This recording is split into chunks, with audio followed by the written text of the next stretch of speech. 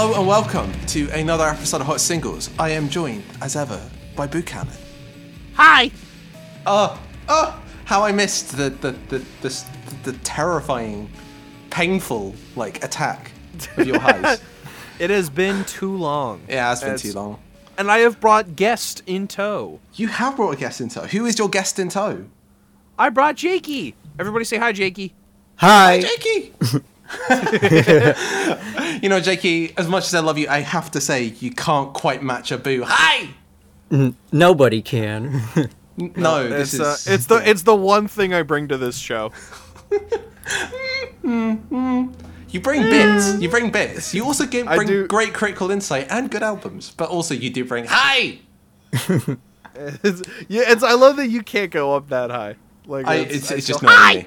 It's not in me. It's on me. You have a gift. I pull up to this bitch sounding like Bubsy 3D. Oh my god.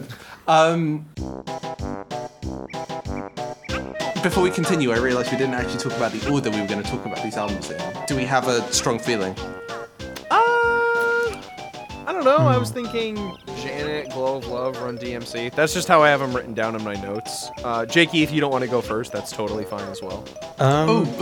Shit, boo. You said Glow of Love. Did I not change that? Did I not shout about that getting changed? Shit. Uh-oh. Oh no. Did you both miss that? Was that not clear enough? Jakey, did you listen to Glow of Love as well, Jakey? I heard a little bit of it when it was posted, and then I heard the other album. I did not catch the change. Oh no! No. Boo! Fucking you saluted this. I did. Did I? Oh no! You hit the salute. I'm so sorry. No, don't worry. Do you want to just barrel along? Because I'm guessing you know one track of this record. Do you want to just barrel along, do some live reacts because it's fun? Yeah. Oh shit! This is the first time this has happened. Nah, don't worry. It's happened before in Hot Singles history. So Okay. Sick. All right, and so on this episode we're going to be talking about 3 albums. We're going to be talking about Boo's pick, which is Run DMC by Run DMC. We're going to be talking about... It's not Run DMC by Run DMC, it's Raising Hell by Run DMC. Wait, fuck, have I listened to the right album? Oh my god, most scuffed hot singles! Right, yeah, the first album was that was what was announced, but then you mentioned Raising Hell earlier, so I was what? No. Oh no. I saw Run DMC and I thought it was a self-titled one. Gang, do we want to take a mulligan for next week? I don't know, because I listened to both already. So, how long is Raising Hell? How long is Raising Hell? Should we make this a bit where I don't know your pick and you don't know my pick, and we've got to teach each other about our picks? It's Raising Hell's 12 tracks. It's 40 minutes or something. Yeah. Okay. This isn't so long that I feel like we can't explain it to each other in a reasonable amount of time. I'd like this bit. I want to just run with the bit. Honestly, you want to just run with this? I'm sorry, Jakey. This is a lot to be thrown in the deep end of. It is. But, this is all. Okay, Boo. I also need a pick from you for comedy music because all of this is staying in now. Yeah. So I need comedy music to go underneath this because you got it. I'll get you something for the Banjo-Kazooie soundtrack. Yeah, perfect.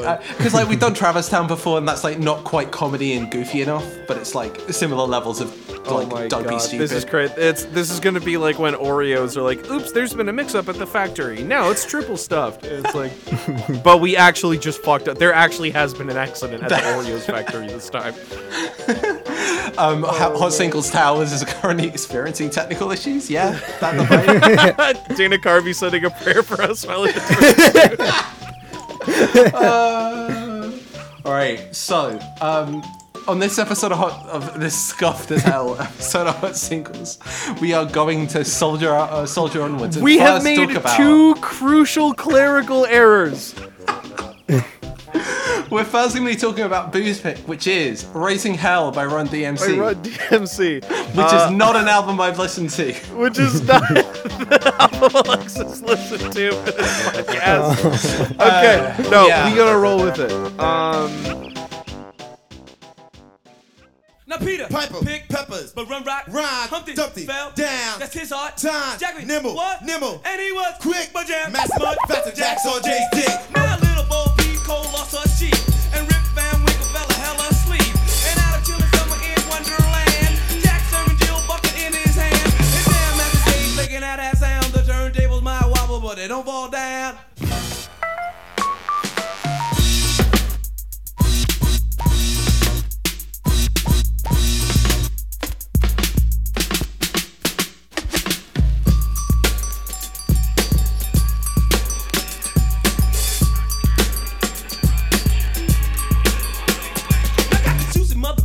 Did their thing, but Jam Max is getting loose and DMC's the king, cause he's the adult entertainer, child educator, Jam Max J, king of the crossfader. He's the better of the best believe he's the baddest. Perfect timing when I'm climbing, I'm a rhyming apparatus, lot of guts. When he cuts, girls move their butts. His name is Jay, hear the play, he must be nuts. And on the mix, real quick, and I like to say, he's not black, but he's fast, and his name is Jay.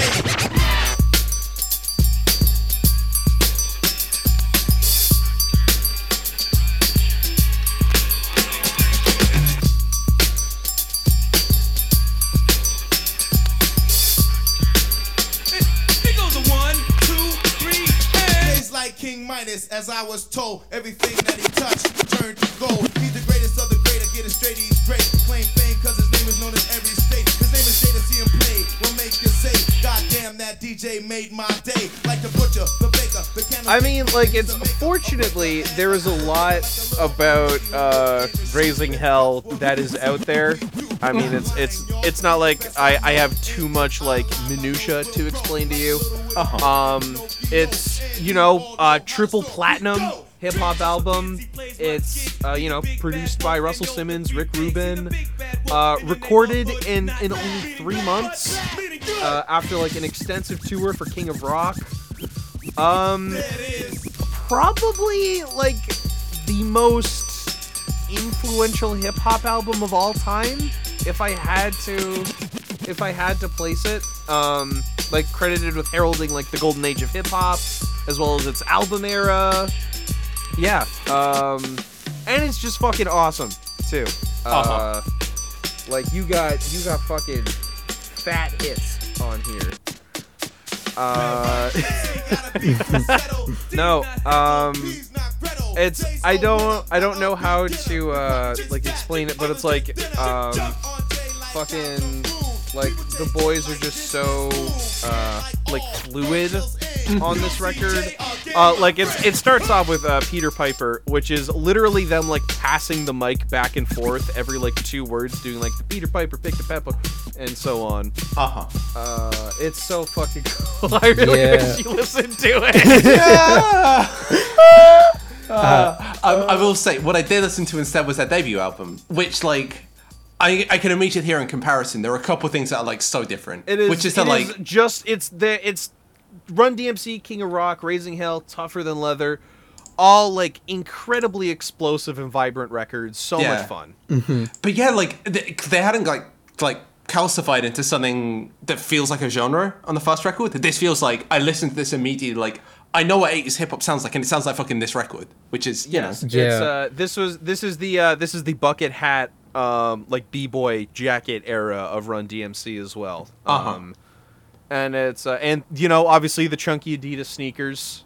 My Adidas is such a good fucking song. Yeah. Oh my god.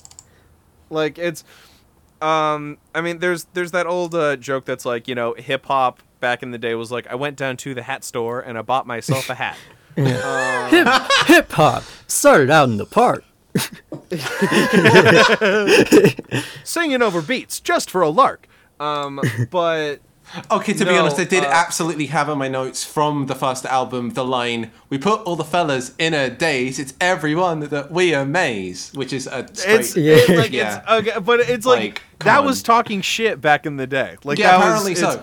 It's if you like tuned into like your rival MC's like tape, and it's like they're like, and so is a sucker MC. Watch me poop and pee. You'd be like, I gotta hang it up. For real. It's so over for me. It's Jover. It's Joe Wadida. Oh no. C'est fini.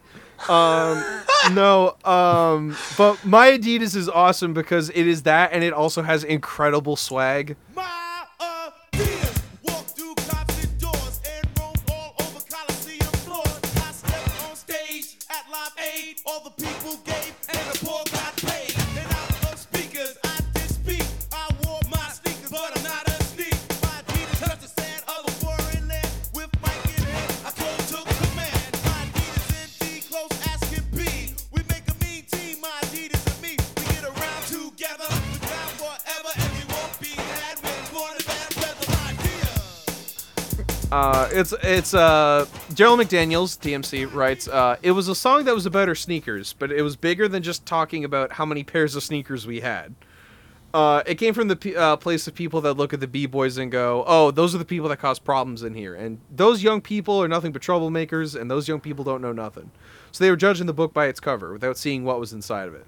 Daryl, that doesn't really translate to, like, the actual, like, textual content of my Adidas, which is how much they fucking love their Adidas shoes, which are great B-boy shoes, I gotta say. Do you guys have any Adidas shoes? I do have some Adidas shoes. The only reason you have those is because of Run DMC. Exactly. I got like one pair of Adidas, and I got the whole track suit, the jacket, the pants with the stripes. Sweet. It's still the coolest outfit you could possibly wear. It's the first legit pair of sneakers that I got is a now beater pair of Stan Smiths, and they are still like the coolest shoes ever. They are fucking awesome. Yeah. No, everyone's got to go through that. It's like that or green flashes, like any like proper old school Adidas are just like, you genuinely cannot beat them. Like I'm in love with my Oswegos. I'm wearing them every day. New style, new shapes. We're all at separate phases of Adidas. Exactly. Yeah. I think but none of them. It's like this put Adidas just like sneakers in hip hop culture like on the map. Yeah. Like it's you don't get Air Jordans without my Adidas. You don't. Yeah, like there's no cachet to sneakers without it. Yeah. Yeah, this is like the earliest example of like streetwear culture being a huge part of hip hop. It's so fucking cool. Yeah. I also remember it's one of the first times I heard this song was it was a mashup of my Adidas and the fucking like the Bowser boss fight from Super Mario 64. So it was like my do do do do do do do. But you gotta send me this. It was legit rap rock. I'll send it over. Please. It's so fucking cool. No, and it's to bring that to the next point. Like, it's so many of the beats on here are just like breaks and then followed by like trumpet squeals for like percussive notes. My Adidas especially is just that, and it's fucking so cool. God damn. It's tricky as well. As the only fan of SSX under the age of 30 these days, I have heard It's Tricky probably I'm gonna say 80-100 times. I mean, and it's same here. Just like every time I hear this track, every time I hear It's Tricky, I'm just imagining like fucking up a move in SXX Tricky, and it's tricky. It's tricky. Front side 180 with a method. And then like you break through like a shortcut, and like they get like a MF Doom sample that's like, there's like incredible amounts of toxic waste in this alien or something. No, what are they doing to that alien? No, you're too worried about the minutia of it. He's fine. It's like a movie from like the 30s.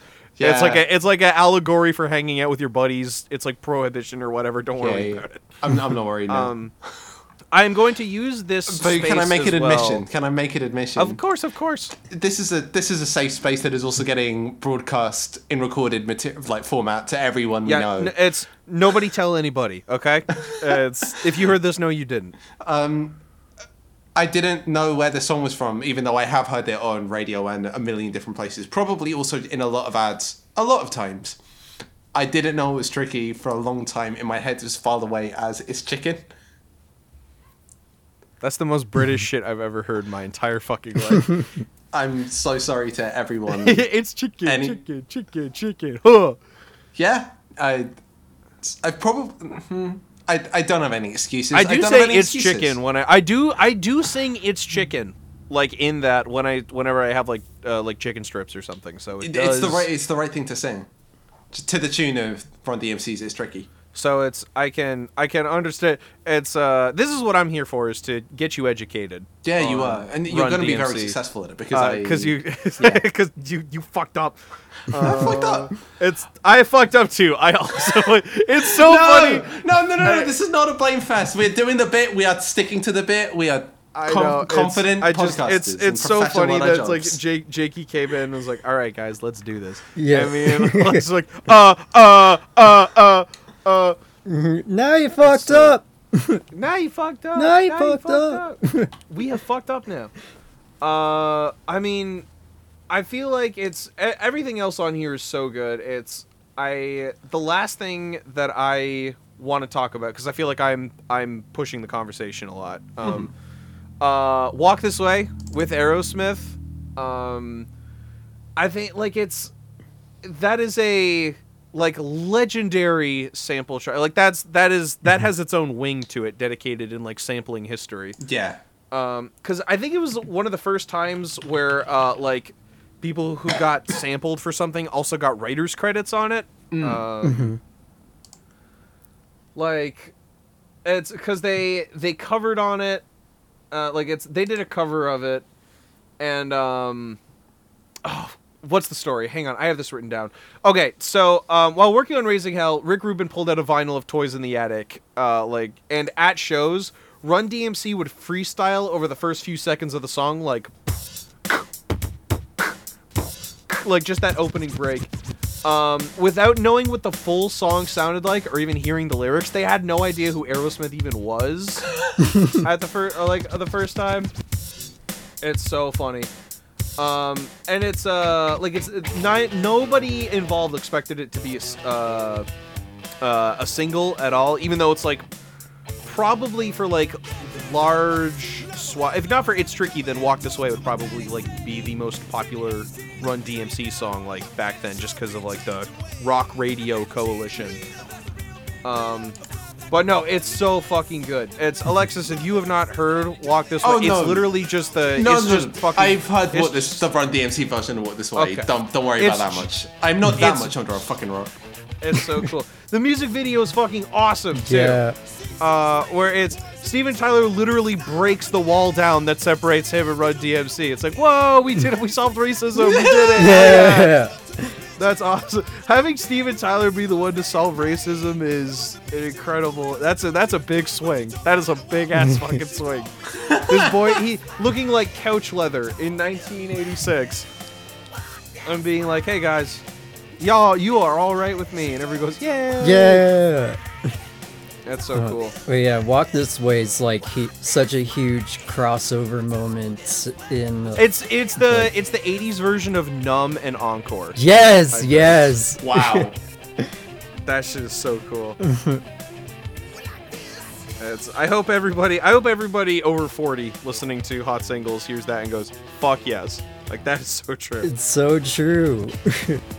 Okay, does anybody else want to talk about Raising Hell? I love this album so much. I just wanted to talk about that that's like a incredible first 4-track run. Like, maybe the best in hip hop history. Oh, absolutely.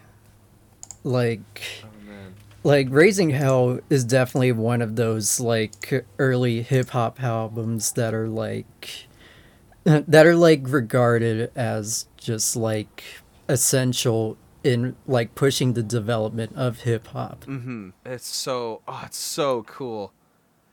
I think like it was like the first time where it's like the personality and toughness really came together for Run DMC. Like I was saying, it's like they were kind of wearing like suits and like hats.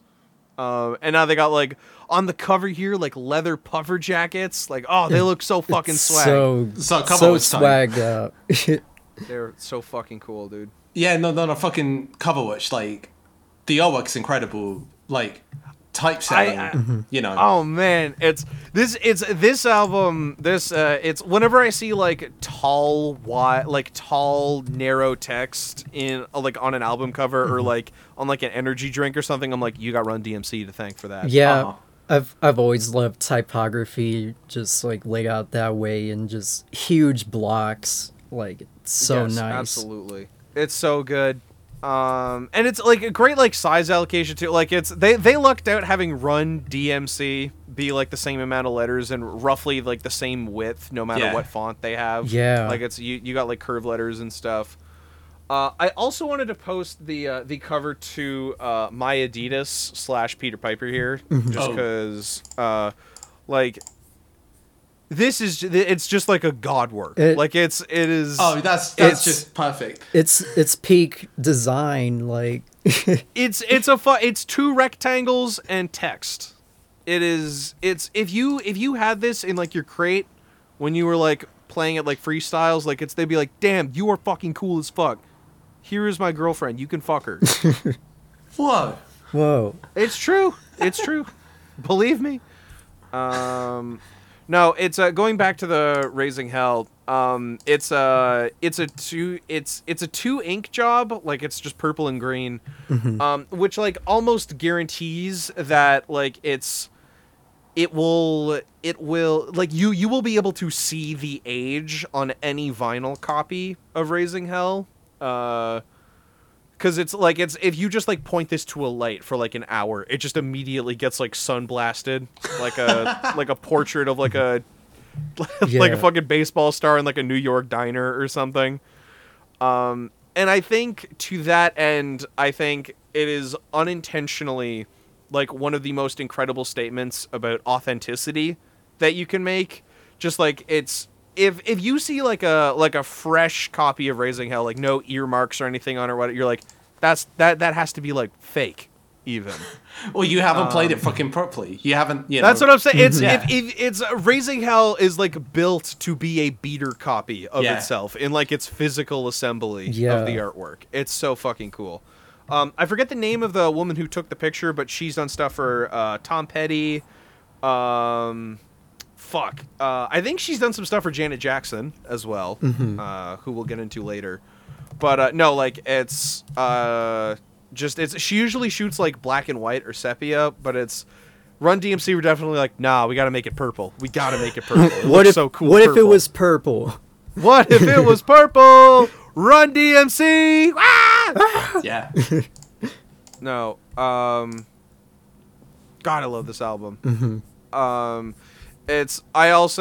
have like the 2005 edition as well that gives you the My Adidas acapella. So whenever I have been fiending looking for a spot in any of my mixes to put it in for like the last 6 years.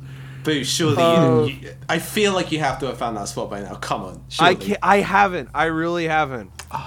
You're not gonna believe this, but like Jack LA ripoff music does not have a spot for a My Adidas top line. I mean, we as just two people have talked enough about why and how you use particularly the bust acapella, like anywhere and everywhere, but for specific reasons.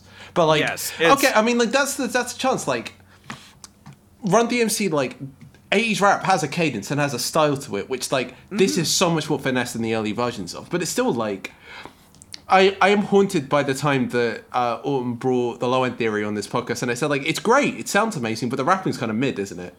Like that happened, and I have to own that. But it was also 2 years ago, and I have learnt slightly. But like, just like it's you were not as bad as who is this guy? Fucking Richard Cromlin, who like covered like Nirvana and shit. Like it's Los Angeles Times' rock like review god, who said, if the same old boasts are wearing thin and the misogyny gets grating, the beats are infectious and varied, and the vocal trade-offs can be dazzling. So you will never be that wrong, which is good. And it's misogyny referring to the song called "Dumb Girl." Oh, brother. Dumb Girl goes crazy. I don't care. I don't care if that makes me fucking... I don't care. It's so cool. That song's about me for real. It's, you're not this fine, you're out of your mind. And I wrote this rhyme just for your kind. Don't be misled, remember what I said. The rhymes of rappers, surely not to take in your head. Dumb, dumb, dumb, dumb, dumb girl. It's so fucking awesome. It's so cool. It's so cool. It's just straight up sincere and like straightforward. Again, because it's like 30 BPM than hip hop would be like right now, and like really, really like straightforwardly explicit with the lyrics. Like, like you aren't swearing, you aren't like going around about in metaphorical ways. You're just literally saying the thing. For fools, Alexis. Exactly. You just say the thing you mean directly, and sometimes it's like, oh, I guess I've just ruined the man's life. If you couldn't say it in the Bible, don't say it in your tracks. Exactly. Hashtag one love. One love. Yeah, there's just like so much sincerity with Run DMC, especially in this time, that like it's still like I still appreciate it so much now. No, it's, I mean, like that's it. Like they are just fully and authentically themselves. Yeah. It's so fucking cool. But yeah, I mean, like, again, themselves is like, again, I listened to the first, I listened multiple times to the first record to try and like get a sense. Like, they are straight up talking about like pitching up to the party, like striking b-boy poses and like being the coolest people in the room every single time. And like, proud to be black is like that. Yeah, just like, there is such a sense of like really particular, really like, I don't know, just like, they know that they are doing something different and that thing's about to fucking take over the world, and they are like so happy to own it. And like, yeah, it's so singular. Like, literally, you do not get a sense that they can't crib anyone's style. They are the style. They are exactly. Everybody cribbed their style. Yeah, like it's so like after this, it's Rick Rubin's like, okay, that was awesome. Who are these fine little white boys named the Beastie Boys? Let's get in touch with them. Jesus. And then the game changed once again forever. Yeah, shout out Rick Rubin. He went from making beats on Raising Hell to now doing transcendental meditation with Malcolm Gladwell. I can't imagine why we'd be against Rick Rubin. Is Hot Singles a pro Rick Rubin podcast? I think it's a good to fair opinion on Rick Rubin. Okay, because whenever I see people that don't like Rick Rubin, and I'm sorry if you don't like Rick Rubin and you're listening to this, you sound like an angry dad. And I'm sorry. Yeah. And to be honest, given that he is kind of the like counterpoint to all angry dads ever, he is like he's the chill uncle. Exactly. To everybody else's angry dad. Yeah. He's like, I have a couple of bongos in the garage. Would you want to play with those, champ? And I'd be like, yeah, Rick. Yeah, Uncle. I fucking love that, man. Dude, that'd be fucking sick. And I'm like 32 while he's saying this. Yeah. Music is all about connecting with yourself and meditation. That's what it's about good decisions, not necessarily good instruments. And I'm like, dude, no, absolutely. I'm just like fucking Honda 100 hand slapping his bongo collection. For real, like Rick was like so he's so real for that like one like 60-minute interview where he's like I don't have any technical abilities. I just know what's good. He's been vibing for 800 years. Exactly. He's the most fucking like prestigious fucking like music talent of all time. It's so cool. Just fucking wing it. That's so funny. Yeah. It's so powerful. But I mean, like, everyone does kind of. I mean, a certain type of person does need to. Oh, sorry. Go for it. I did want to say it's Rick Rubin and Russell produced. It's Daryl once again states that they oversaw and added to the beats more than they actually constructed them, which is so fucking cool. That's so like, nah, they didn't do shit on our album. We did the album. Yeah, it's our album. It's our album. Do you see any space for Rick Rubin on that album cover? No. No. Why would you? Yeah. I mean, no. It's Jam Master Jay had a fucking say. That's a line. That it's so true. That's probably a line that was somewhere in their second album. I don't know. I have no idea. I have no idea. I was just gonna say, like, there is like an internal like psychodrama between the strict dad and the chill uncles, forever to be fought between like real music heads and Rick Rubin fans. Like, this is a clash. It handed to us through the ages. Here. It also happens here again with like the racial dynamics of Walk This Way and like between Aerosmith and Run DMC. Like, it's like Aerosmith dads are like, no, that's awful, that's terrible, and then the chill Rick Rubin uncle's like, no, yeah, it's an incredible like hybrid genre mix. It's fascinating. It's really nice. It pushes a cultural conversation forward in powerful ways. Rick said it's like, I never even thought Walk This Way would be a single. It's not that I didn't like it, I just literally did not think about it in those terms, which is so funny. Like, it's just pure intuition with that man. Like, he's just, I don't know, I guess. I have not had a thought since 1978. And that is my man has been zooted since 2004. Like, he what a run to be zooted for. He took a 4-minute tolerance break on New Year's Eve 2003 and was like, nope, all right, we're back at it. Does anybody else have anything to say about Raising Hell? I'm tapped. I'd literally do I wasn't asking you, Alexa. Yeah, I think we've covered enough, just like about like the importance of this album, especially with like its impact on other hip hop artists, and especially in the fashion. Mm-hmm. Okay, then yeah, I mean, like, if you are listening to this, you obviously have listened to like at least a third of Raising Hell. Go ahead and finish that those last 2/3 up, and reintroduce yourself to true hip hop greatness. It is what a fucking awesome album. Holy shit. Hell yeah. Still holds up. Now to have the gigantic mirror flipped back overhead to me. Yeah, I get to be the one holding the big inflatable hammer and bonking you on the head. Now you get to be the one beating the shit out of me. You get to be the one putting me in through a fucking table. No. This is all comedy violence. This is all big cartoony. Yes, I'm King Dead. I'm bashing you on the head with a, like, everything's very bouncy and cartoony. The physics are all over the place. It's great. It's fine. Hot singles, more like Looney Tunes. Hey. If you okay. Alexis, what the heck did you bring? I brought. I mean, you asked us if you didn't know already.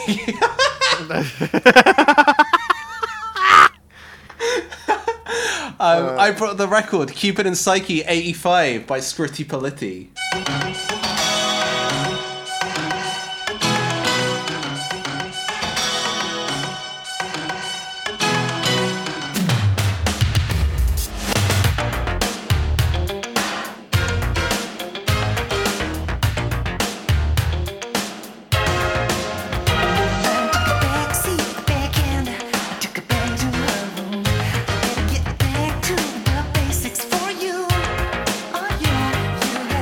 Control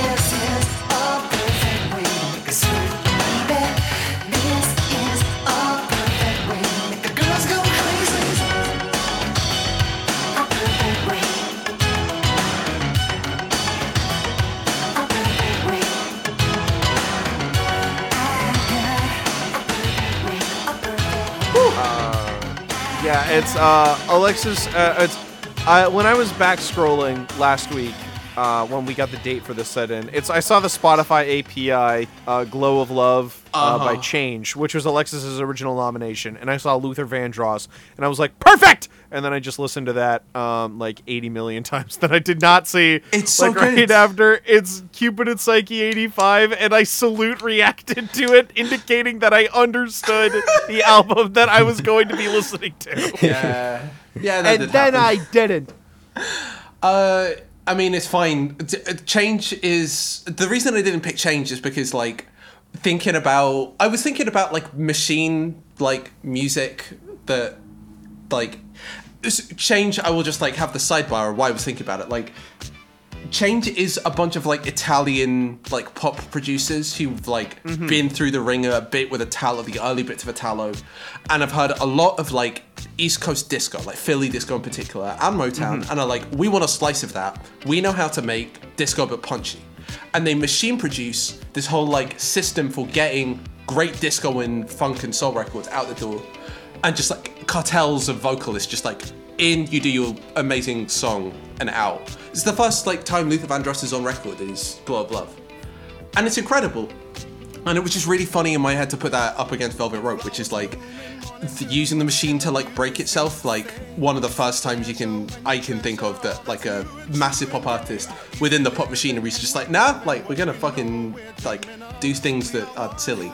But also like Change is lovely to listen to, but it's also not very substantial. Like, you know, I ended up picking this, which is another kind of like, what the fuck are we doing in pop music record, which is Cupid and Psyche by Scritti Politti.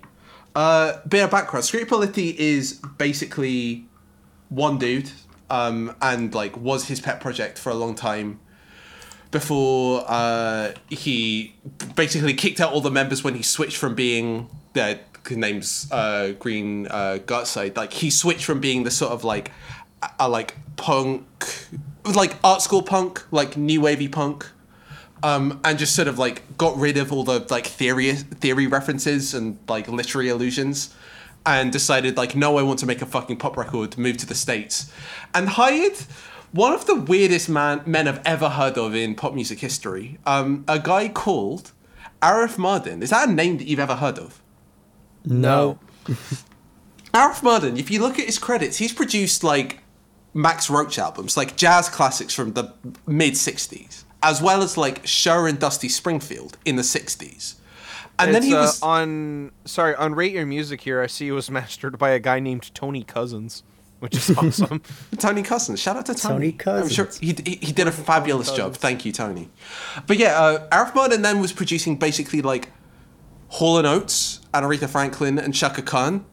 And like he is like the fucking belly of the beast. Like he is the guy who has been hit making for literally 30 years at this point. And he gets handed this like weedy Welsh dude who's like got a bunch of really well written songs and this like a name literally taken cribbing off Gramsci, like absolute nonsense.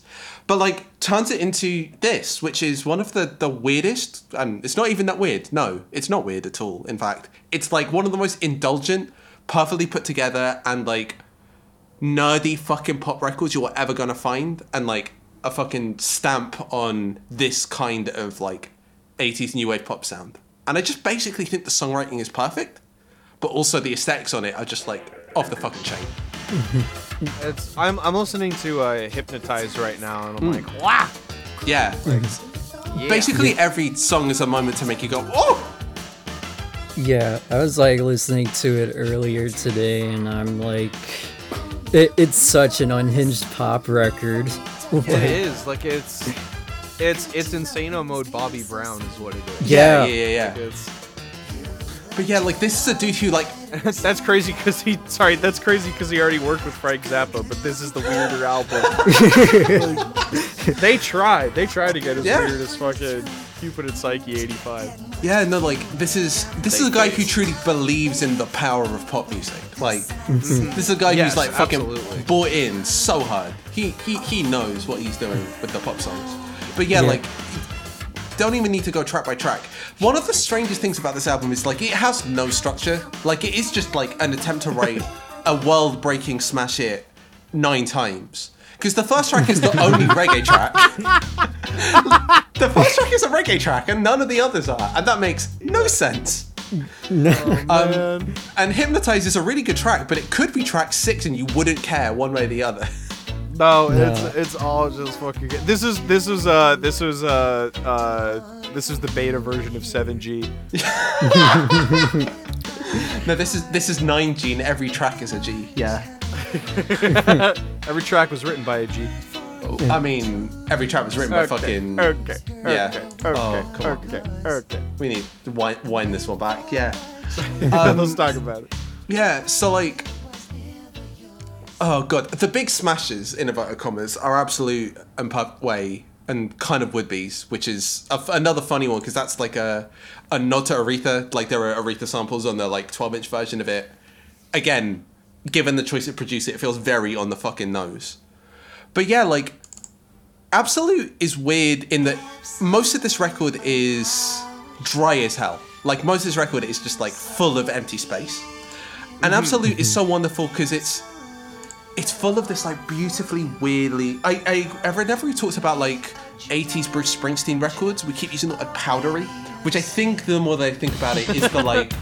It's the slightly aliased, like, shiny, but, like... It's shiny and full and very active, but actually kind of, like, toned down. Like, airband, like, high-end of digital reverbs, I think, is what's happening. Like, we haven't quite got to the stage of, like, perfectly filling out the top end. Like, it's still got a bit of that, like, digital crunch. And, like, Absolute is just full of this, like, insane, like, activity all over its top end that I think is just magical. Yeah.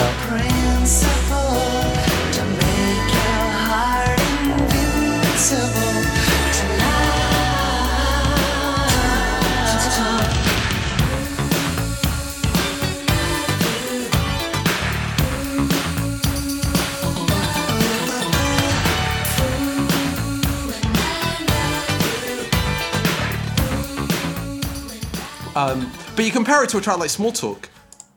Small Talk is dead. Like, absolutely no air in that track whatsoever. That track is shrink wrapped. Like... That shit's like... Yeah. Oh, it's so cool. Yeah. That track is dead. Not in that way. That track is no, like, space in it whatsoever. I know what you mean. Yeah. It's been Lego-fied. What an awesome compliment. Yeah, no, that track is dead in the best way possible, yeah. Yeah, like, first listen, I was immediately, like, just surprised by the sound design of this record. Yeah. Like, just like a lot of the dead air that you mentioned, and also just like, I don't know, just like the like textures of some of the sounds he uses, a lot of like plucky kind of tones, like very percussive, and then you also get these really like really loud reverb, like gated drums. Yeah. Just it's really sick. It's like I don't think it's I've been just listening to the record live. First of all, it's fucking awesome. Yeah. Obviously. Second, I have not heard a tom drum with like at least 4 years of reverb not on this album. Yeah. Like they all have like just going good. Yeah. They're all like until it hits the like next drum hit, in which case it just like goes to unity, like goes to zero. Mm-hmm. Yeah. Like strange shapes and attacks, yeah. Yeah, like, cause like right now, like there's definitely a lot of like pop artists that are trying to like bring back that 80s style production, but like, nothing I've heard is like going back to this. Yeah, they're all going back to the disco, like rolling big evolving sounds. Like, that's one way of doing it, which is all, like, you know, basically just, like, big analog synths. Like, those are, like, Junos and Jupiters that, like, you're dragging from that sound world, if you think of, like, a weekend record or whatever.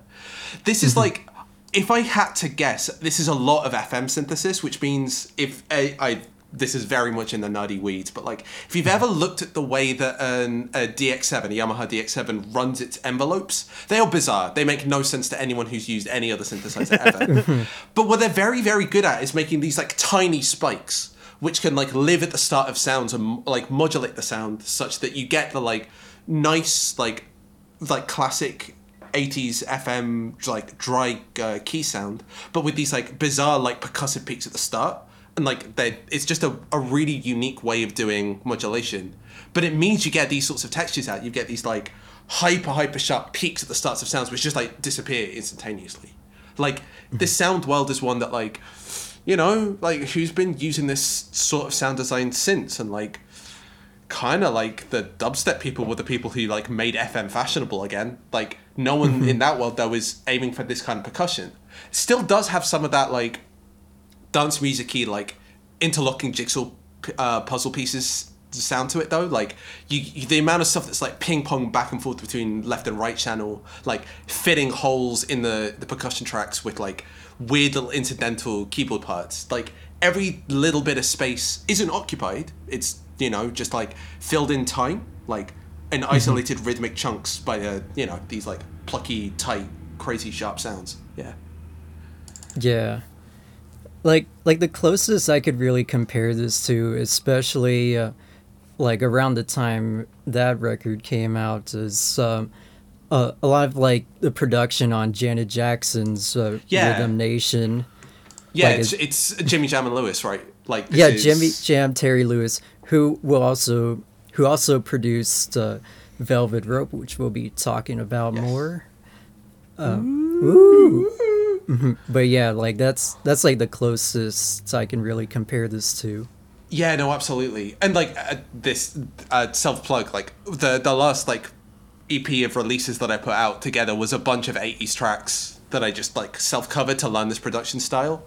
I covered Absolute, and I also covered 2 different Jimmy Jam and Terry Lewis produced tracks. Yeah. But yeah, like, just going back to some of the songwriting, like, a track like Don't Work That Hard, just, like, I love it so much. Like, it's got the disco thing of, like, kick, snare, with basically no other percussion. Or, like, all the other percussion is, like, way in a completely different sound stage. Like, there are little fills and bits and pieces, and obviously the massive fucking toms occasionally. But, like, this is a track being driven by all the energy and the rhythmic complexity being coming from those synth parts. And it's just fucking funky. It fucking goes. I don't know, like, saying anyone is giving, like, Michael Jackson, but maybe a bit better, but, like, not gonna lie. Whoa. There's a sense of, like, later, you know, like, some of the later Michael Jackson stuff. Like, I'm not gonna compare this to, like, Off the Wall, but, like, you know, Thriller, Bad, like, there's some bits of that which start to get the more plasticky production. I will say I did go whoa at that, but I immediately hear it's Perfect Way just loaded up. And I immediately just heard, like, the fucking Sonic 3 and Knuckles Sega Genesis bass on that. And I was like, okay. Maybe Alexis is right. Yeah, no, just, like, everyone is, like, decided that the sound of the future is, at this point in time, like, some of the stunkiest, weirdest fucking tones we've ever heard.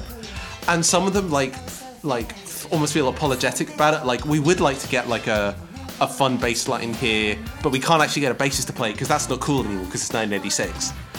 Or you do what this album does and, like, lean so heavy into the, like, unphysical, uncanny, like attack and release on it. It just sounds fucking strange, but really, really compelling. And yeah, again, I think Perfect Way's just almost perfectly written as well. Yeah. Sorry, there's a song on here called Wood Bees. Yeah, there's a song called Wood Bees. The lyrics are a bit nonsense. They spell out. The name's a bit nonsense, Alexis. It's called Wood Bees. Yeah, it's this would if I was smart enough to, like, listen to the right album, I would just not be able to shut up about Wood Bees. Yeah. And of course, it's got the most incredible, like, like spare parts opening of all time. Oh my god.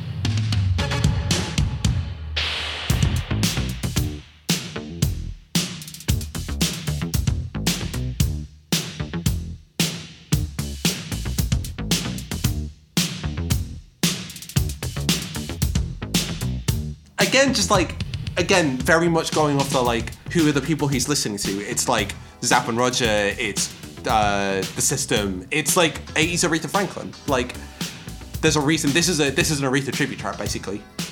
Mm-hmm. Yeah. On YouTube, the video is it's titled "Would Be's parentheses Pray Like Aretha Franklin." Yeah, I mean it's another lyrics. It's just very, very on the surface.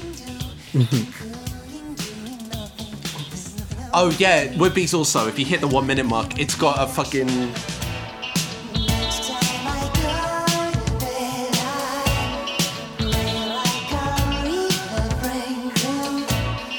Which should go. God only knows what that'd be without you. Like, just like so enamored with pop, like absolutely in love with what pop can sound like. But yeah, another one of those like entirely like taking its groove out of the like kick, snare, like right on top of the beat, like getting all the groove from the like really, really like just like beautifully arranged bass line and all the incidental stuff. Mm-hmm. Yeah.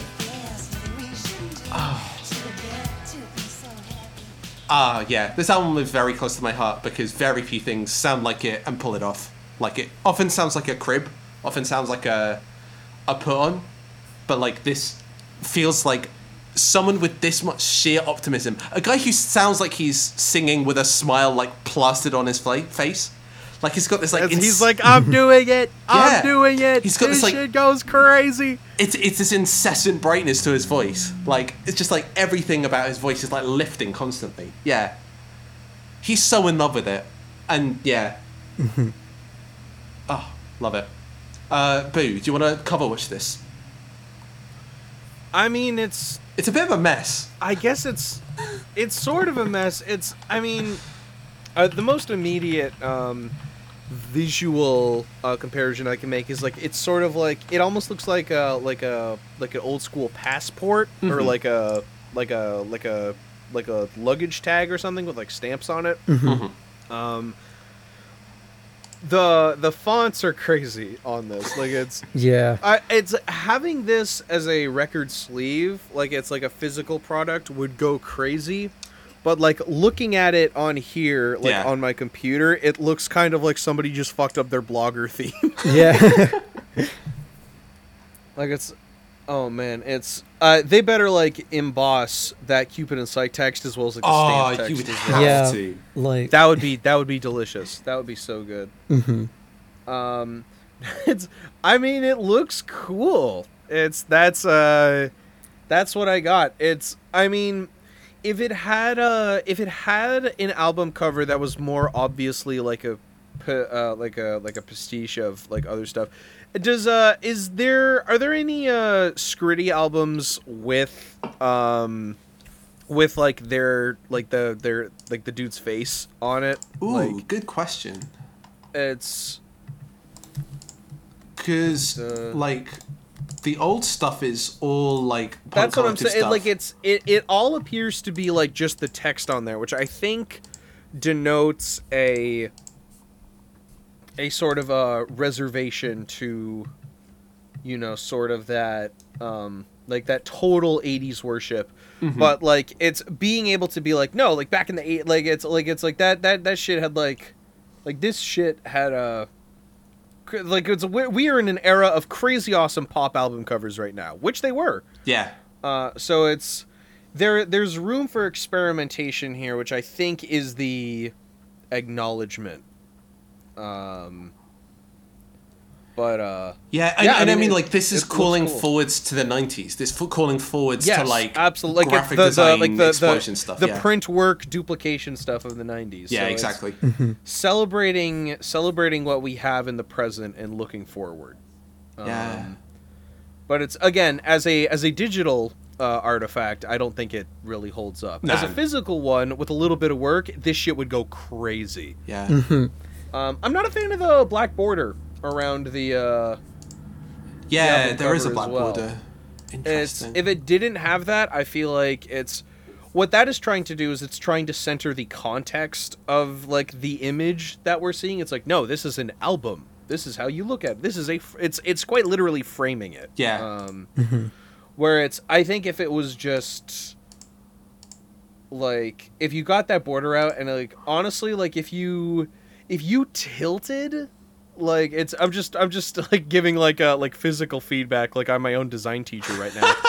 But like it's honestly like if you like made like the double print Scritti Politti logo like bigger and like tilted it slightly, it would look more like a printing defect, which would be I feel like would be like cooler and more intentional and more future facing. Yeah, as well. Yeah, that makes sense.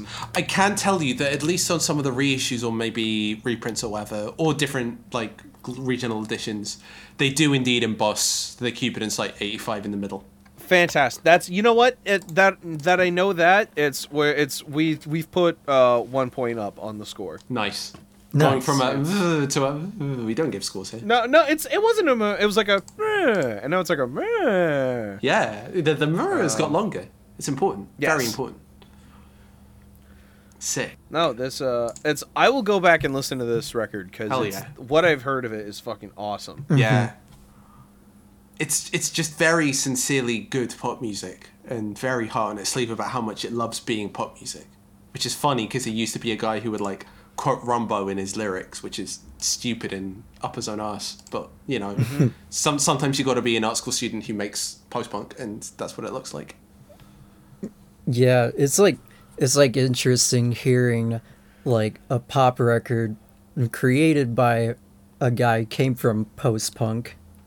Yeah. I mean, again, like, he lost all of his friends doing this, to be clear. Like, none of them wanted to be in a band with him anymore. He annoyed them a lot. He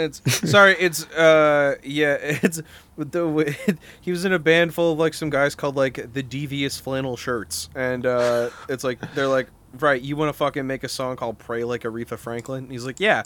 They're like, we are not friends with you anymore. Goodbye. No. No, genuinely, so straightforwardly, like, they wrote songs about, like, OPEC and, like, Mikhail Bakunin, and, like, now he wants to make the most pop you could ever pop, and this is what it turns into. I cannot get over this specifically because, like, projecting, I see a lot of, you know, my desires for a very sincere appreciation of pop as a form. Like, this guy knows what is up. It's a permission to be a little cutting, Alexis. Yeah, no, please.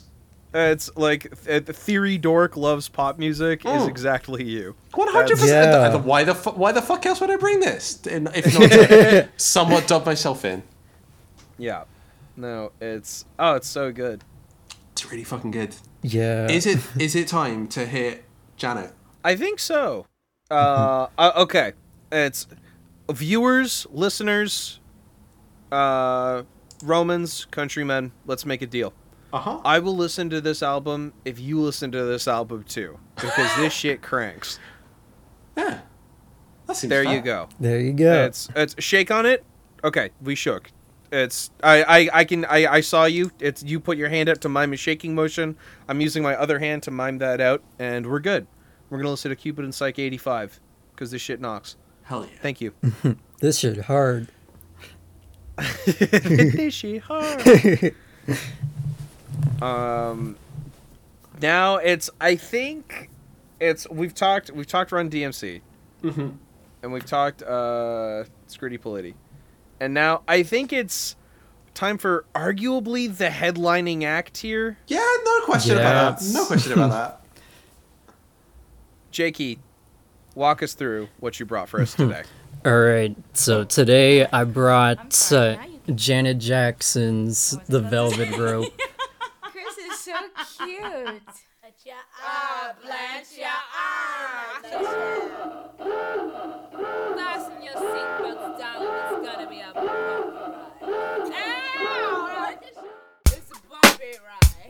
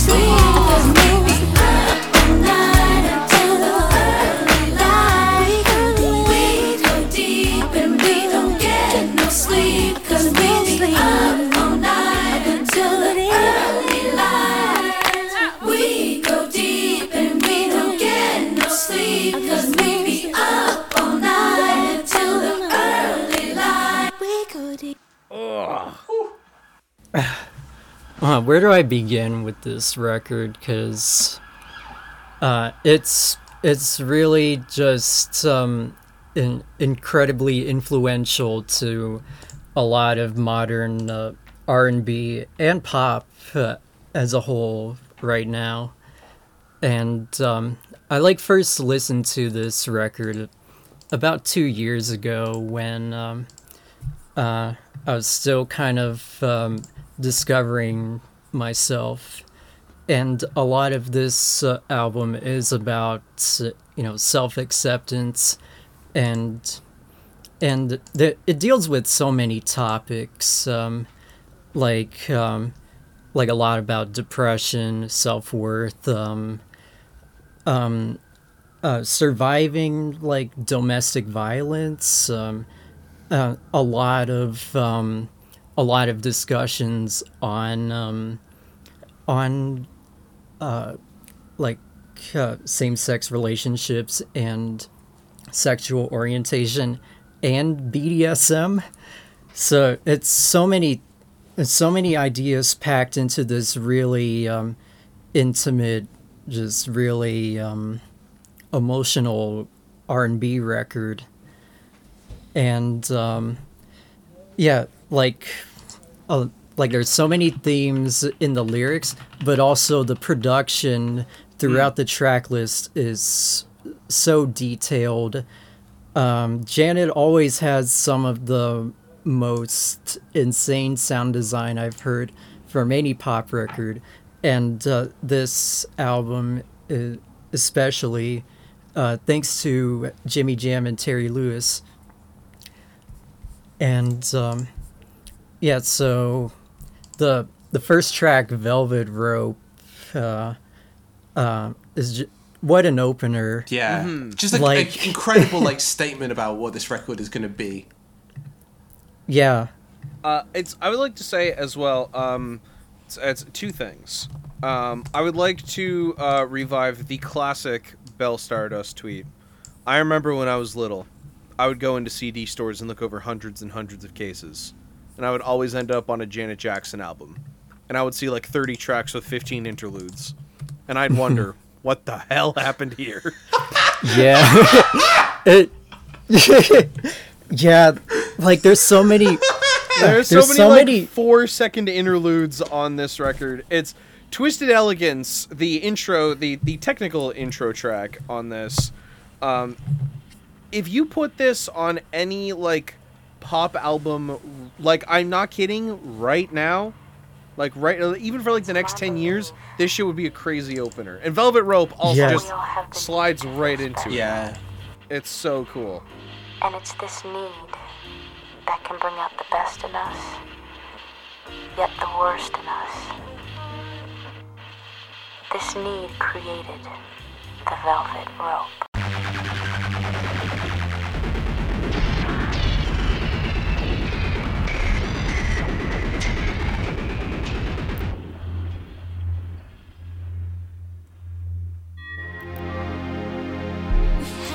Special need to feel that we belong. Come with me inside my velvet rope. We have a special need.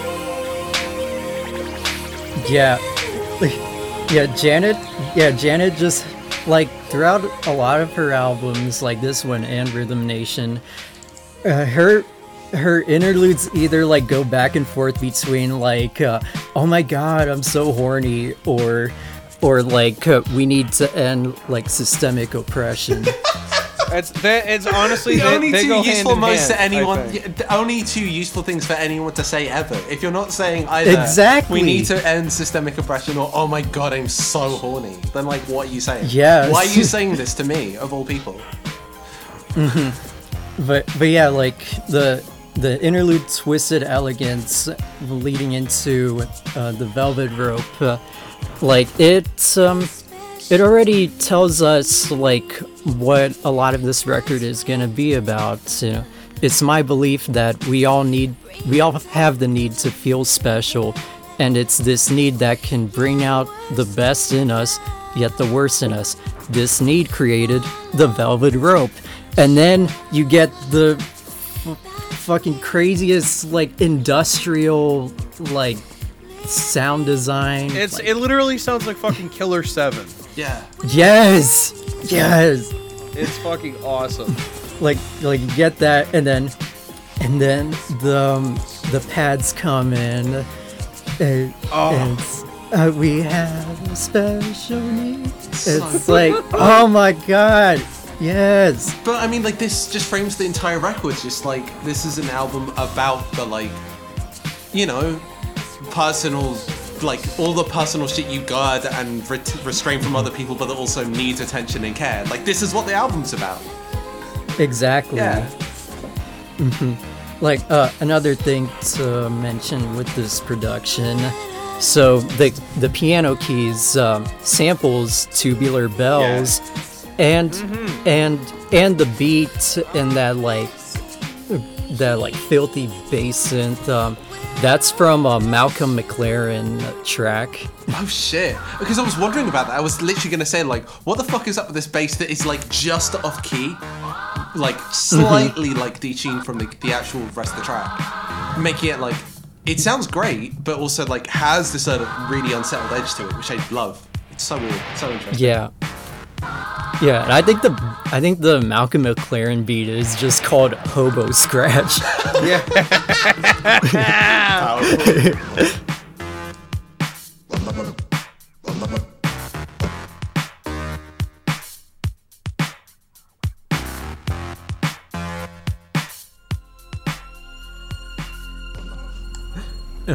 But yeah, just like really, lots of really sick sampling on this record too. Yeah, and then you get later on you get the violin solo by Vanessa Mae, which is just like these really like crying like violin strings, just like it blows my mind every single time I hear it. Yeah. God, Velvet Rope might just straight be my favorite track on the record because it's just like such a fucking incredible statement. I cannot get enough of this track. Yeah. Oh my god. Yeah. I'm not sure because like there's so many tracks on this album. Yeah. I don't know if there'd be time to go like track by track explaining each. Yeah. Do you just want to like hit one or two of them? You want like just start picking bits or moments or themes and stuff that like really stand out to you that you keep coming back to? Yeah, I think that works. And because like all these themes just kind of build up throughout the record. Yeah, they just get layered onto. So yeah. Yeah. Another standout track, one of the singles, or I think the lead single, Got Till It's Gone, featuring Q-Tip and a Joni Mitchell sample. I was gonna say, we're introducing a new segment on Hot Singles. It's coming at you in 3D, Ultra HD, 4K, 264 rapper.rbg.exe. It's called Joni Watch, and anytime that Joni Mitchell shows up or is worth mentioning in the context of an album anywhere, we will be engaging in lockdown to commence Joni Watch. Joni Mitchell, the problematic queen of Hot Singles, officially coronated with our first segment of Joni Watch. It's crazy that it's the Joni line that's sampled on this isn't the hook of the original song. Like it's like, oh my god, it's so good. Yeah, Joni Mitchell never lies. Thank you, Q-Tip. She never Thank does. you, Q-Tip. She says some bullshit, but she never lies.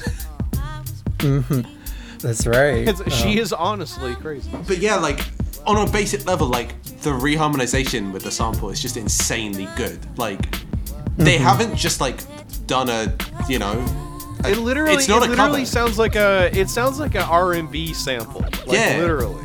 Yeah. So yeah, like everything about the way this track is constructed, just like it's so effortless with the way it handles such weirdly like specific and complex source material. Like I'm blown away by how like just like easy this sounds. Yeah, insanely good. Yeah, something to mention, I guess, about the production history. It's been long rumored that Jay Dilla might have actually produced this, and like it's like you could definitely hear the trademark sound with like the drums, the like soft keys and the record scratching, but he might have been left uncredited in favor of Jimmy Jam and Terry Lewis, and that's where we get JD's revenge mix of this same track. Oh, holy shit! Yeah, so I'm gonna link that right now. Yeah, and like just recently, this was included in the deluxe edition, like 25th anniversary. Holy but yeah, shit. just should we 3-2-1 this? Set this up. Yeah, I think so. All right. Yeah. I'll go hit play on 0. 3, 2, 1, go. Wow. Immediately giving me D'Angelo energy. Yeah. Just. Ooh. Squelchy. Oh, that. Yeah, it's like that wah wah guitar. Yeah.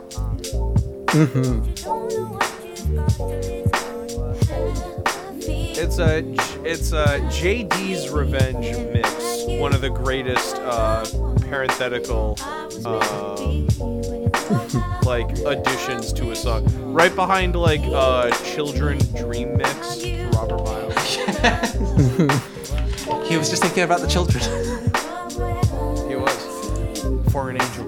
Yeah. Because this is the same like chord reharmonization, but like more crunch and complexity. That third chord is fucking off the chain.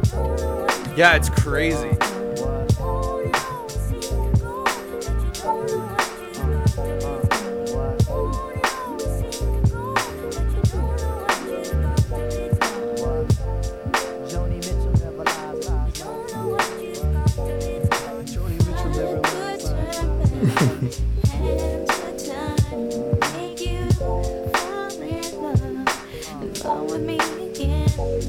Fucking Tyler chords. Yeah. Yes. No. Tyler. I guess I uses should JD say. chords. I guess I should. I was gonna say. It's Tyler uses D'Angelo and JD chords. I should say Yeah, that's the way around it goes. Yeah. Oh my god, this is lush. Yes. And like different groove, different like really different groove. Like the album version's like really like pushing onto the 2 and the 4, like slow and like waiting for those snare hits. This feels like really upright, but like driving.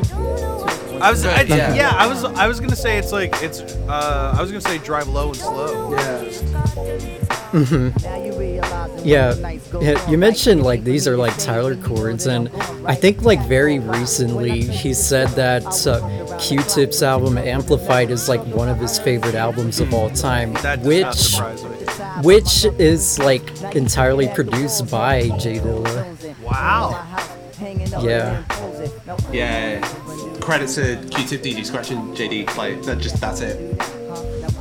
Yeah. That's in the YouTube comments here. I'm surprised they acknowledge Dilla's work on this track. I hear JD made the original and they paid him for the beat. Eyes emoji, eyes emoji, eyes emoji. Eyes emoji. That's crazy. They gave Joni a writing credit on this. They did not give Dilla a writing credit. That's nuts. Insane. Like she's even like listed as a feature. I can't lie. It's when it's I listened to I just got a offline copy And it's Joni is not listed in the official writing credits on those, but it's like obviously for Spotify. Yeah. So I was really hoping for Joni Watch to be more of a surprise on your part, Jakey, but it's just right there. No. This is right there. This is we're so not missing fucking anything funny. here. Yeah, God, thank you for showing us that. That's fucking cool. I wanted to talk about a run of tracks, if that's okay. Yeah. I wanted to talk about Together Again to Online to Empty. Yes. Oh my God. Yeah. That's like that's like probably my favorite run of tracks as well. I mean, like Together Again, like it's Janet being like lowered down to earth. Just like gorgeous, like twinkling pads. I mean, this is one of the gayest straight person tracks ever. Possibly, it's yes. And then, like get those drums like it's like it was get that bass. It was like written in memory of her friends she lost to AIDS, and it's just a really beautiful dance track and anthem. It's so beautiful. I love it so much. Yeah. It's like so weird, like after hearing this record, especially with the context, and then like walking into like a Forever 21 and hearing it on the speakers. Jakey, they played this every day at the McDonald's I worked at. Oh my God. It's a good song. It's so good. That McDonald's also had Talking Heads playing, so maybe they were just with it. Damn. Yeah, good. So, yeah, like, old interviews, she's talking about listening to, like, New York and Soul, like, old Musts at Work production, and, like, getting reminded of, like, being a club kid at some point in her life, and, like, wanting to bring that energy back, which is, that's a fucking incredible pull. But, yeah, New York and Soul is, like, a... Sorry, I said New York and... New Yorican. Like, incredible record. And, like... a huge reference point for a lot of the like to some degree like Latin jazz influence on house music, but also just like some of the most like joyous and like gospel inflected, like big passionate like devotional bits of house.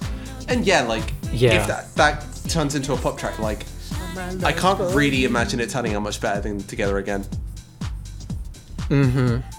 Yeah. I feel like this also is like kind of influencing the kind of recent revival of house music in pop, especially with Beyonce's Renaissance. Man, I feel like we need to bring Renaissance on eventually.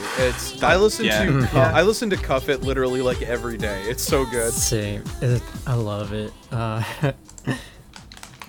I do want to mention the online interlude. Yeah. Yes. Which it sounds like late 2000s James Ferraro. Yes. Oh my God. And then you get the keyboard typing and then the dial-up sound. It's so cool. I was gonna say it's launching off that James Ferraro comparison.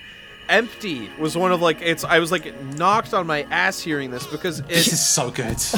It literally sounds like the most like 2011 like electronic music blog song ever. Excuse me. Like what this is a fucking Kallela track. Like this is what it is. Like yes. This is a fucking song that Tiny Mixtapes would run out of server space trying to write about if it dropped a decade ago.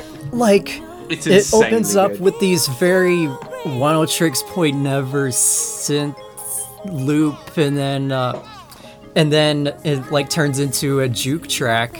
It's fucking sick. Probably one of the best songs ever made. This is the other best track on this record.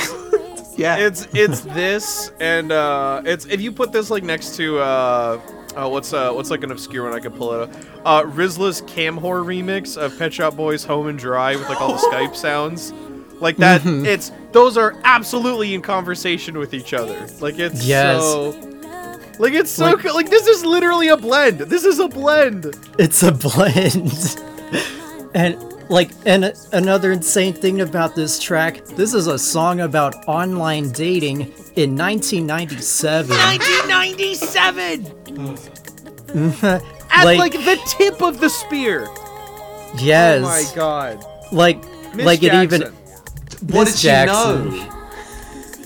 know? What does she know? What was she cooking? Like it even ends with her just like being like, "Damn, disconnected." Like I feel that. That's crazy. It's insane. Like she got the past, present, and future of gayness in a 3-track run. Like it's incredible. Exactly.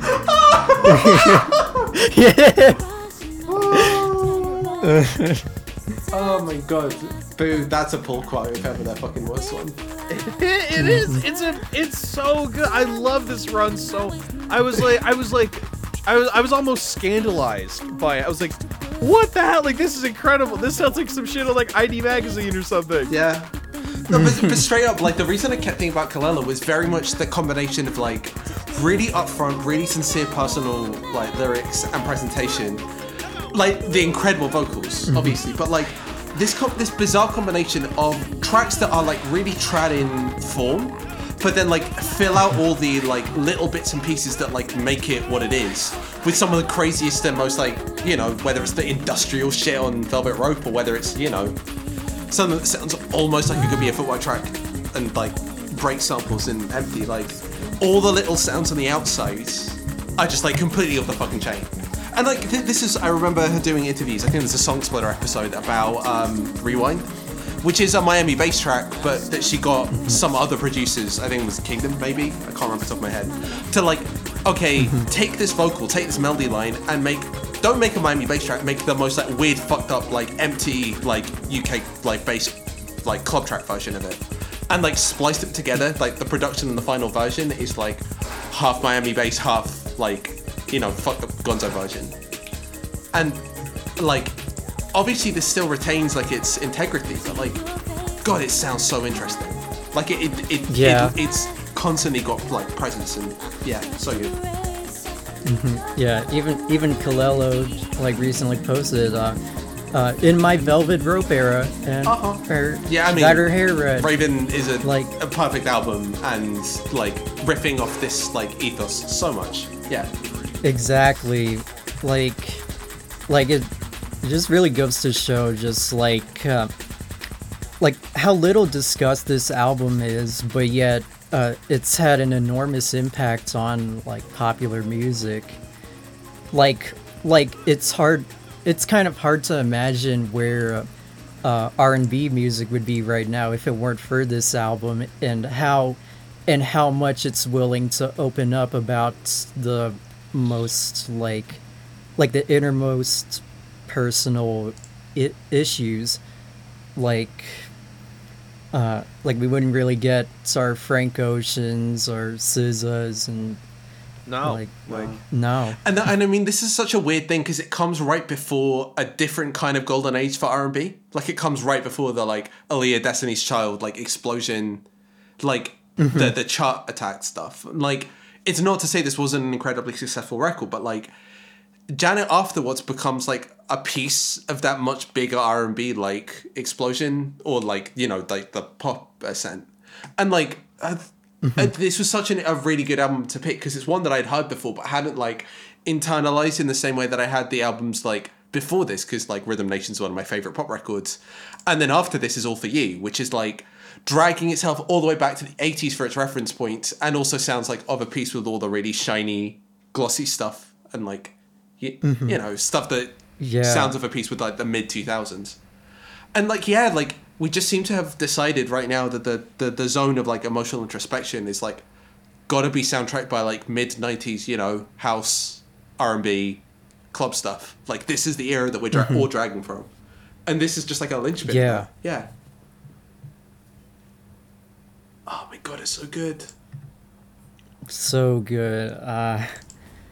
It's like, I don't know, Velvet Rope's like top 10 albums for me at this point. Yeah, Just... I can see it.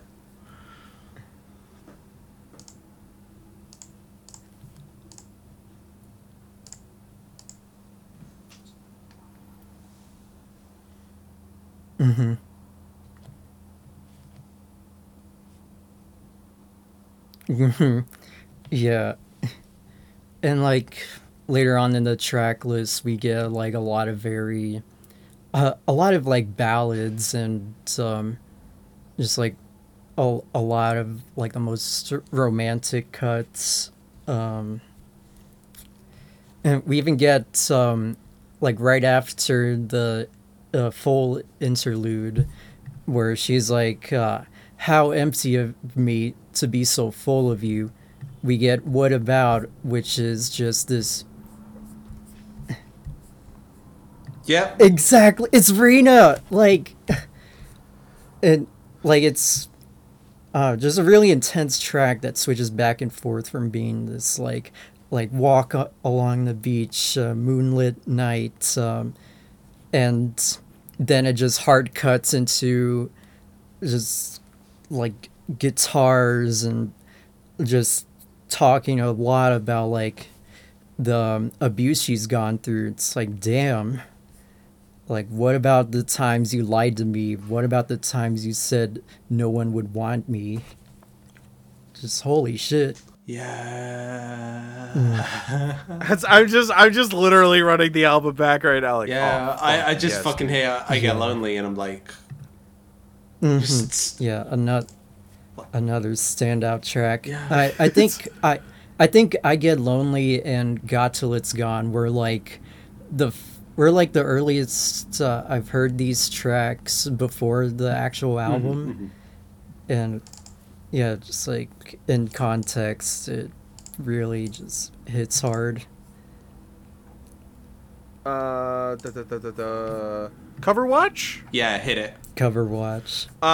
So it's the actual cover of Velvet Rope is beautiful. Like Janet's hair looks gorgeous, like radiant. She's looking down, contemplative. It's beautiful.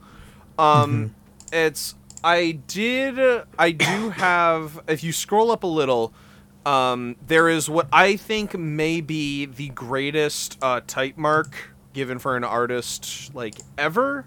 I think. Yes. I'm just gonna post it here again because I just want the satisfaction of pasting this and just like showing it to somebody else again. Oh. It is Janet, all caps, mosaicked, pixelated to the absolute like tipping point of ineligibility. You fucking say. I learned it by reading. It is unreadable. And I think for a record that so swiftly talks about, the future of connection, censoring yourself, searching for clarity, I think having your logo be censored, like pixelated like a computer, it's like mind-blowingly incredible move. Like just it looks gorgeous too. Like it's oh my god, it's so fucking cool. Yeah, I have the vinyl of this album, and like there's like more of that pixelation going on inside the sleeves. Oh hell yeah! Just the liner notes, just really great decision. So it's so strong, so focused, so clever. Like this is the kind of thing that makes somebody a graphic designer. Exactly. This is why I want to do this shit. Yeah, like, it's. Oh my god, it's so good. It's so good. Mm-hmm. Oh my god. Yeah, this is a fucking awesome album. Just got fucking blown away by it. Absolutely. Yeah, I think another thing, like when I posted this cover, what someone was like, "Oh, this is like a really similar composition to J Dilla Donuts." I was like, "Whoa!" No, like head down, gaze off, like head down, like, and then just like the very like warm like reds, like slightly different emotional character to each pose, but like similar. Yeah, I would 100% see this. Mm-hmm. Oh my god. Sorry, can I just shout out to one of my favorite moments on this record, just because I'm like trying to drag on specific spots. Yeah. Please do. The like beautiful slow like really slinky verse. He was sitting in the airplane, sitting next to this guy, said he wasn't too shy, and he seemed real nice until he found out he was gay. That's so not mellow. This guy said he wasn't too shy and he seemed real nice until he found out he was gay. That's so not mellow.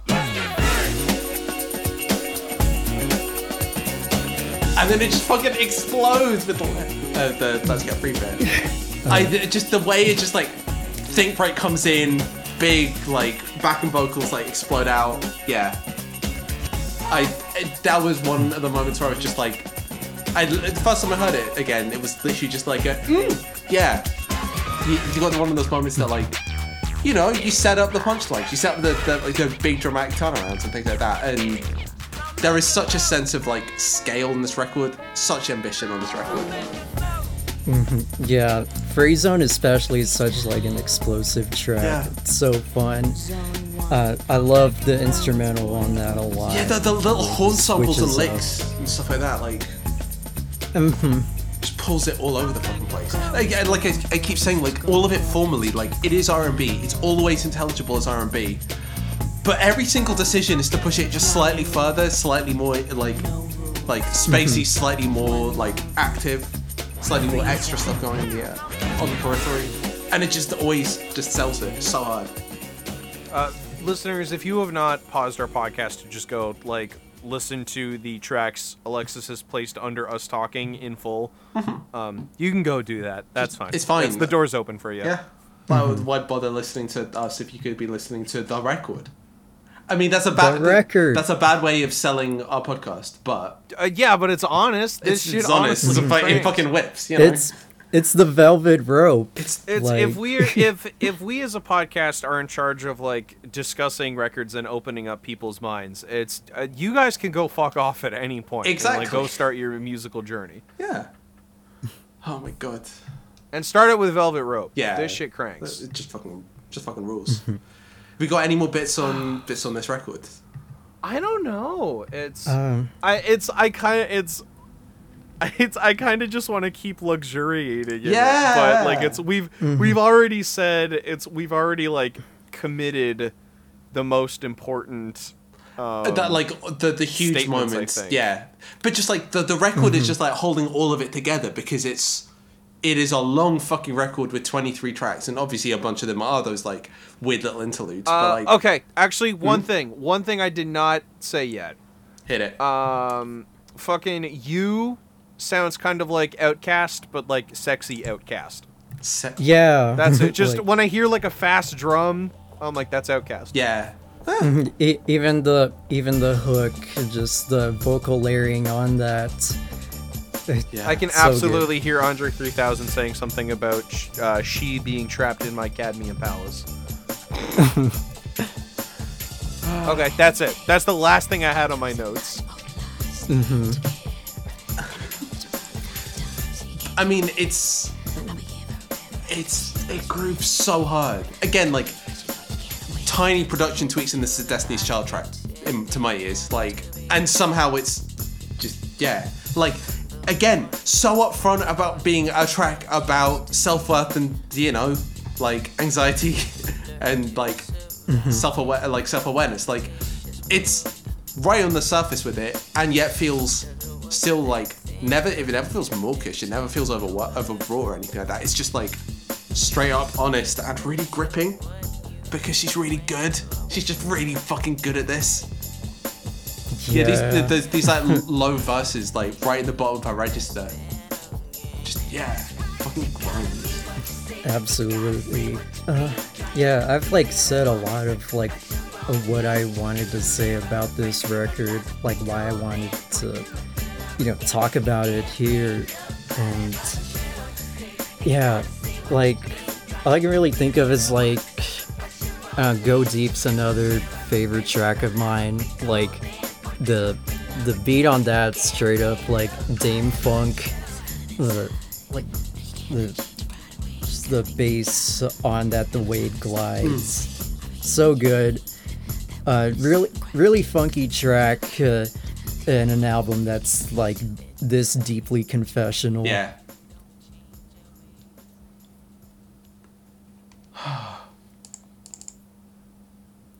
Can I just shout out to fucking speakerphone? Yes, speakerphone. I was thinking about that too. Like it's Janet and Lisa Marie Presley. I had to look up who was on the other side of this conversation. Lisa Marie, where? And where did they come from? What the fuck? Hello. Hi, it's me. You got me on that damn speakerphone. Yeah, I do. What you doing with your hands that you can't pick up the phone? Don't you worry about it. I'm taking care of my business. What you doing? Her and Michael were dating like around that time, and then the interlude ends with Lisa Marie Presley telling Janet, "Your coochie gonna swell up and fall apart." Insane. That's awesome. Insanely good. Such a great album. Yeah, like I really don't know what R&B would be like now if it weren't for this record. I don't want to know what R&B would be like without this record. Yeah. No. It would be worse. A lot worse. Are we done? I think we're out. I think we're out. Think we are. Oh my god. Jakey, where the dang heck can people find you on the information superhighway? You can find me on Twitter at JAMMKAMM. That's where you can find Jakey, Jamcam Jakey. Boo. Jamcam Jakey. That's the one. Boo. Where are you on the internet? Well, there's a Twitter outage right now, so... Yeah, there really is a Twitter outage right now. right now. Right now, you can find me on SoundCloud, Bandcamp, Webkins, Neopets. If you have Flashpoint, I'm usually playing like Raft Wars on there. You can see me in balloons.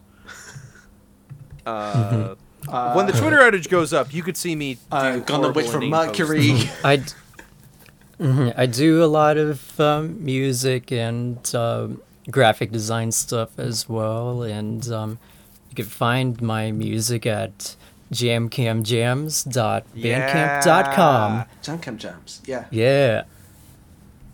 Jakey, Jakey, your shit is so fucking cool. It is so awesome.